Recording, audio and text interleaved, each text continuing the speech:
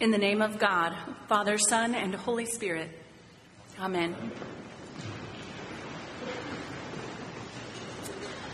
I've discovered that truly good presents are very often works of art, the process of a long point of observation. I once tried to get the most meaningful gift for my mother that I could, and I thought that I needed to find something that would bring her great joy. So I watched her. I watched her for a while, and I noticed how on Sundays after church, when my two sisters brought their children over to my parents' house for the afternoon, my mother would bring out a storybook and go and sit on the couch, and then the 6 grandchildren would fight over the most coveted spots as close to her as possible. And in moments like that, when my mother is surrounded by those children that she loves so deeply, you can see her come alive. Her face becomes radiant, and it's like she lights up like a Christmas tree. So that's how I knew what to get her. I knew to get her a really good storybook so that she could enjoy reading that to her grandchildren. But thinking about what makes her come alive makes me wonder, what makes you light up like that? What makes you feel alive? In our first lesson for today, we hear Peter talking about living stones, an image that makes no sense in the natural world. I am no science whiz, but I remember that animal, vegetable, and mineral, of those 3, there is one that is distinctly dead. A rock is dead.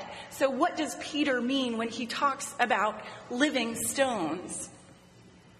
Well, and how, also, he doesn't just talk about us as living stones, but he talks about us as living stones as we are in connection with Jesus Christ, who is the living stone with a capital L and a capital S. So what is it then that makes us come alive, dead rocks that we are? What makes us come alive spiritually? Well, first of all, Jesus Christ is not just the living stone, but Peter tells us that he is also the cornerstone. The cornerstone of an ancient building was the first stone put in place, very often a large stone. One such stone in Jerusalem around the day of Jesus was said to be 67 feet wide. That's a large stone. And this stone, this cornerstone, had to be cut so carefully so that it was exactly square and level. Otherwise, every other line in the building, the floor, the walls, the ceiling, would be off kilter. Finally, the cornerstone had to be made of a hard rock, an absolutely strong, solid stone.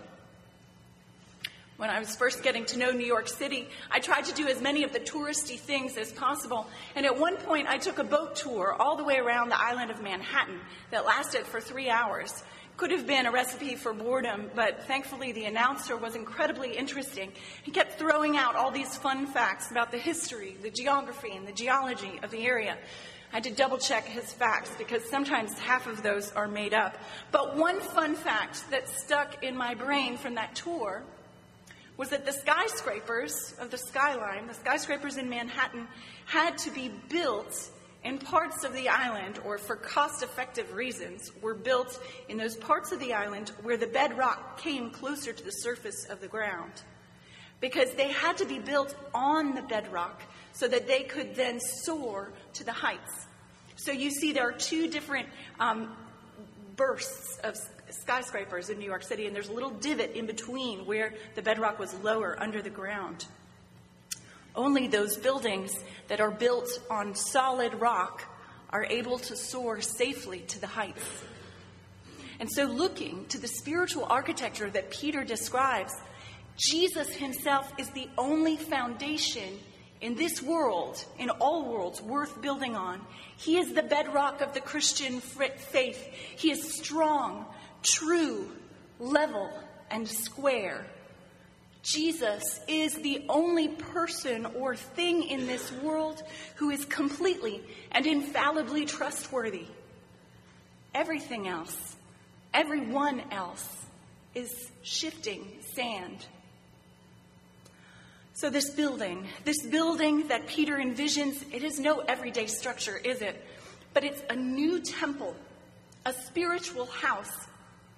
And for the Israelites, the temple, the spiritual house of God, was the place where they went to meet with him, where they worshiped God. And the history behind this meeting place goes all the way back to the Garden of Eden, where God walked with Adam in the cool of the morning. And sin in that garden disrupted the perfect fellowship between God and man. But God desires to be near his creation, to be near us, even though we are disobedient. And so he gave the Israelites a way, one way, for an unholy people to stand in the presence of a holy God without being consumed or devoured as judgment for their sin. God gave the Israelites the sacrificial system, which was imperfect, costly, time-consuming. It prepared them for another way, a new way. But there he gave those Israelites building plans for a place where they might make provisional sacrifices for a time.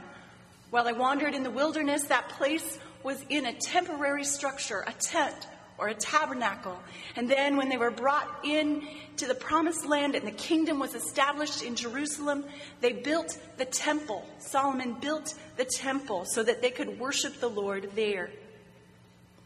Now, the New Testament, though, is very clear that all of the hopes of the people of Israel, those hopes that they had set on the temple and the sacrificial system, they were now to be set on a new, more perfect temple, Jesus Christ himself.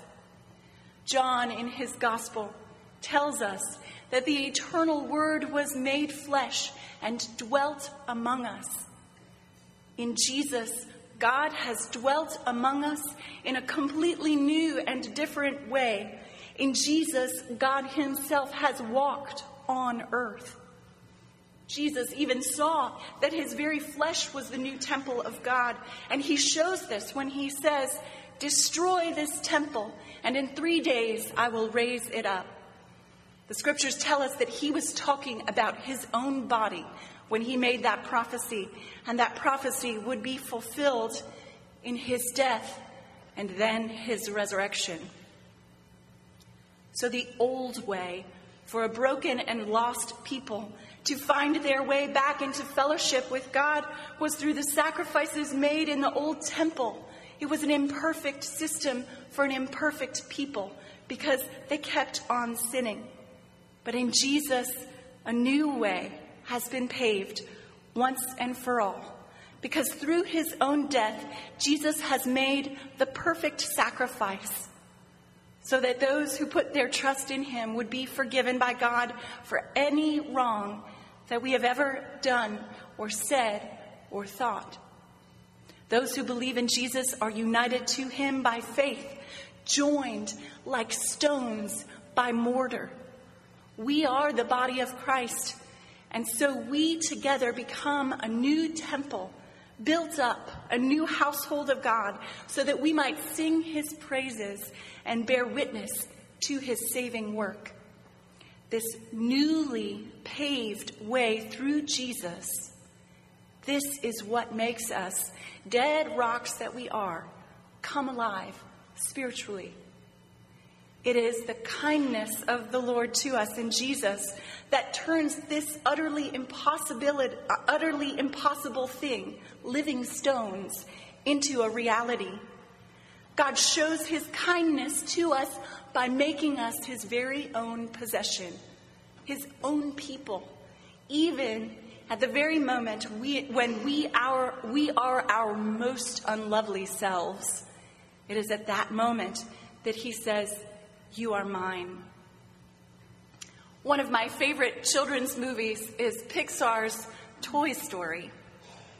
There's a moment at the end of the movie when Buzz Lightyear feels depressed because he hasn't lived up to his own image of who he is or who he was meant to be.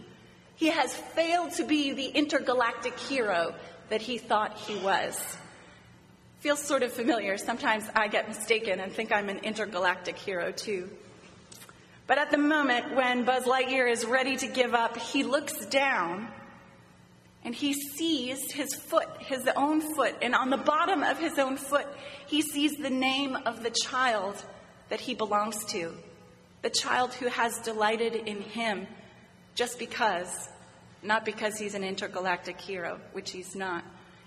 He remembers the most important aspect of who he is, that he belongs to the boy, Andy. Andy's name is written on his foot in indelible ink. And as corny as this is, God has looked at us, even in the midst of our failure, when we least deserve it. And he has called us his own possession, his own people in whom he delights, upon whom he has mercy. God shows his love for us in that while we were still sinners, Christ died for us. Even when we are dead in our own strength, in our own morality, when we've said something atrocious to someone we love, when the thoughts in our heads keep going to dark and destructive places, when we cheat someone out of what is rightfully theirs, even in those dark and rocky moments, especially in those dark and rocky moments, God calls to us. He calls us out of the darkness and into his marvelous light. God offers us mercy and grace when justice would demand that we receive judgment and punishment. And this truth, this very fact, is the pure spiritual milk of the gospel, which Peter urges all Christians, new and the old hat, to drink deeply and repeatedly. We forget and we return to our stony ways, but we come back here every week in this place to remember and hear again that as Christians, our names have been changed and God has called us his own through Jesus Christ. We come to the living stone. Jesus was once dead, but now he is alive, raised from the dead. He is a living stone, and through faith in him, we now belong to God, and he will not let us go. He makes us to come alive through this good news. This gospel warms our cold, hard hearts into warm and living flesh. And this grace makes this church, our church, into a living, thrumming, lively place that is paved not just with the stones that memorialize our beloved dead all around us, but really and truly with the promises that the souls of all believers will one day rise from the dead, just like Jesus, our living stone, the true cornerstone, chosen and precious. And for this we can say, thanks be to God.